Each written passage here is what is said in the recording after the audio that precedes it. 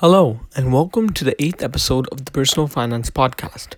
Please be sure to follow the Personal Finance Podcast Instagram at Personal Finance Podcast 80 as well. You can also follow the Twitter page for updates on the podcast at Personal Finance on Twitter. Alright, now let's get into today's episode. In today's episode, we will be looking and talking about the different types of bank accounts. So now let's look at the bank accounts at a glance. So the first account is a checking account. So why may you want this account? You want unlimited access to your money and you're not concerned with earning interest. Now a savings account. You don't need constant access to this money and can afford to leave it in a secure account where it will earn nominal interest.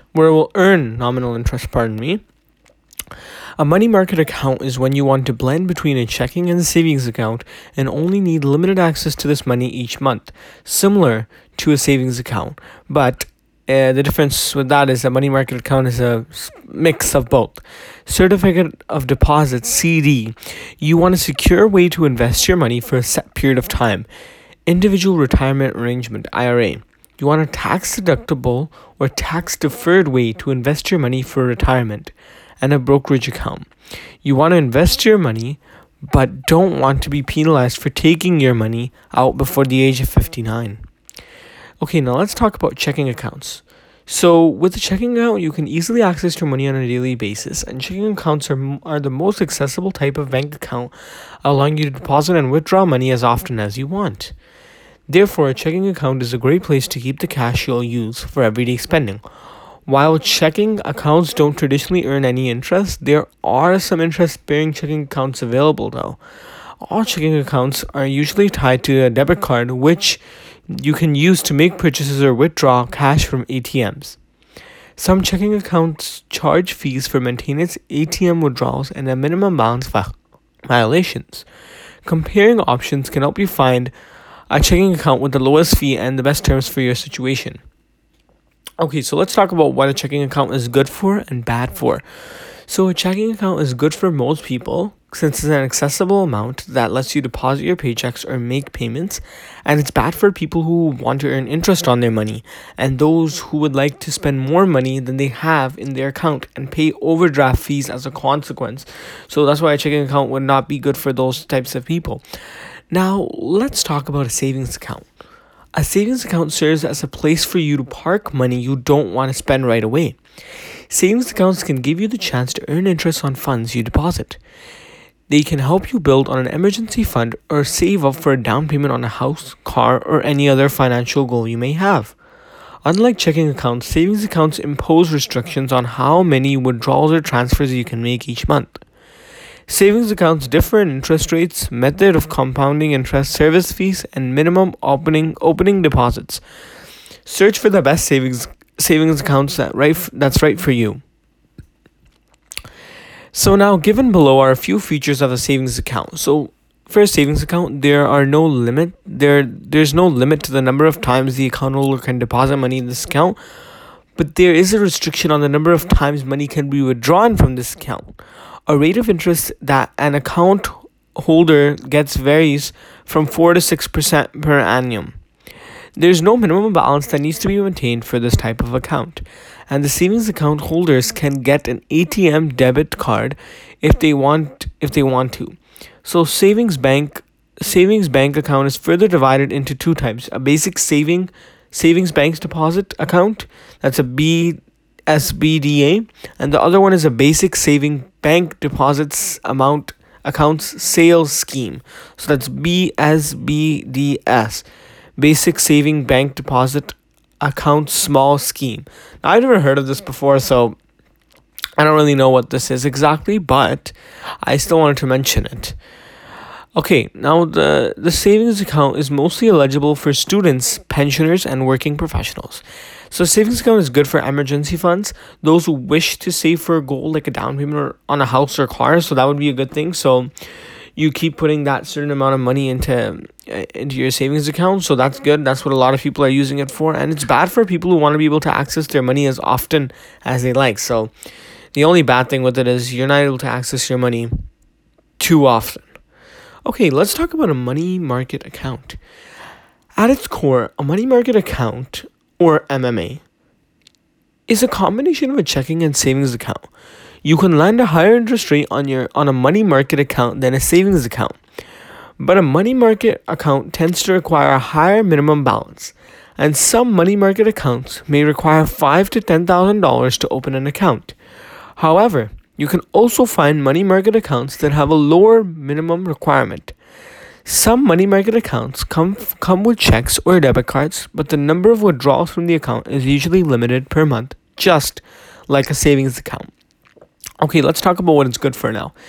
It's good for people who wish to keep a high balance in their account and earn interest on it. And it's bad for people who want to be able to access their money as much as they want, and those who can't meet the minimum balance requirements. So this is like a savings account as well, and it's bad for the people that want to be able to access their money regularly. And now let's talk about CDs. Certificate of deposit CDs allow you to invest your money for a certain period of time at a fixed interest rate with minimal risk. Now the terms range from a few months to a few years. While you could earn interest in more than one with your other bank accounts, you'll have to commit to keep paying in the CD for its entire term. And if you don't, you will be on the hook for an expensive early withdrawal penalty.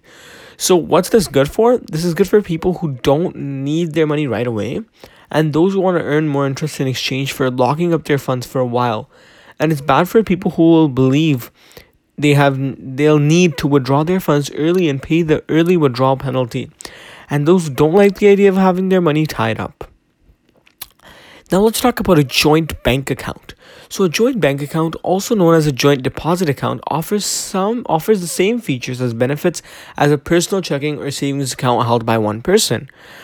A joint account allows two or more people to do the following from the same bank account.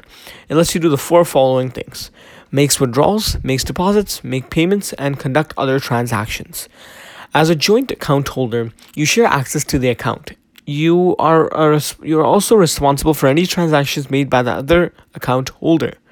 For example, if the account has overdraft protection, and all account holders must be responsible for repaying the debts. Before you open a joint account, talk about it with your co-owner. Make sure you both agree on how you will be using the account in the future.